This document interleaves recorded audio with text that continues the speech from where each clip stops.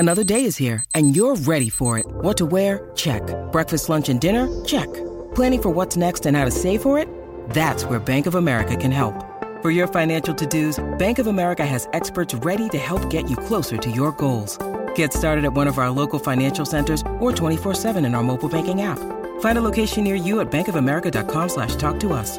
What would you like the power to do?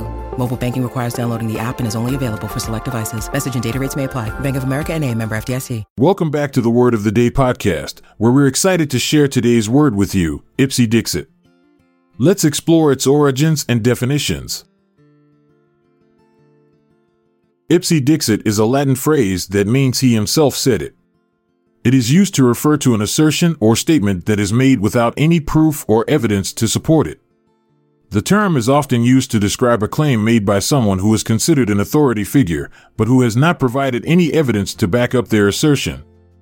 The origins of the phrase can be traced back to ancient Rome, where it was used in legal contexts to refer to a statement made by a witness or expert witness.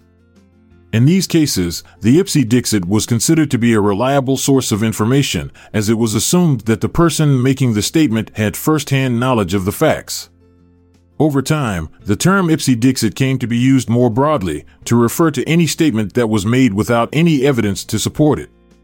In modern usage, the term is often used to describe claims made by politicians, pundits, and other public figures who make bold assertions without providing any evidence to back them up.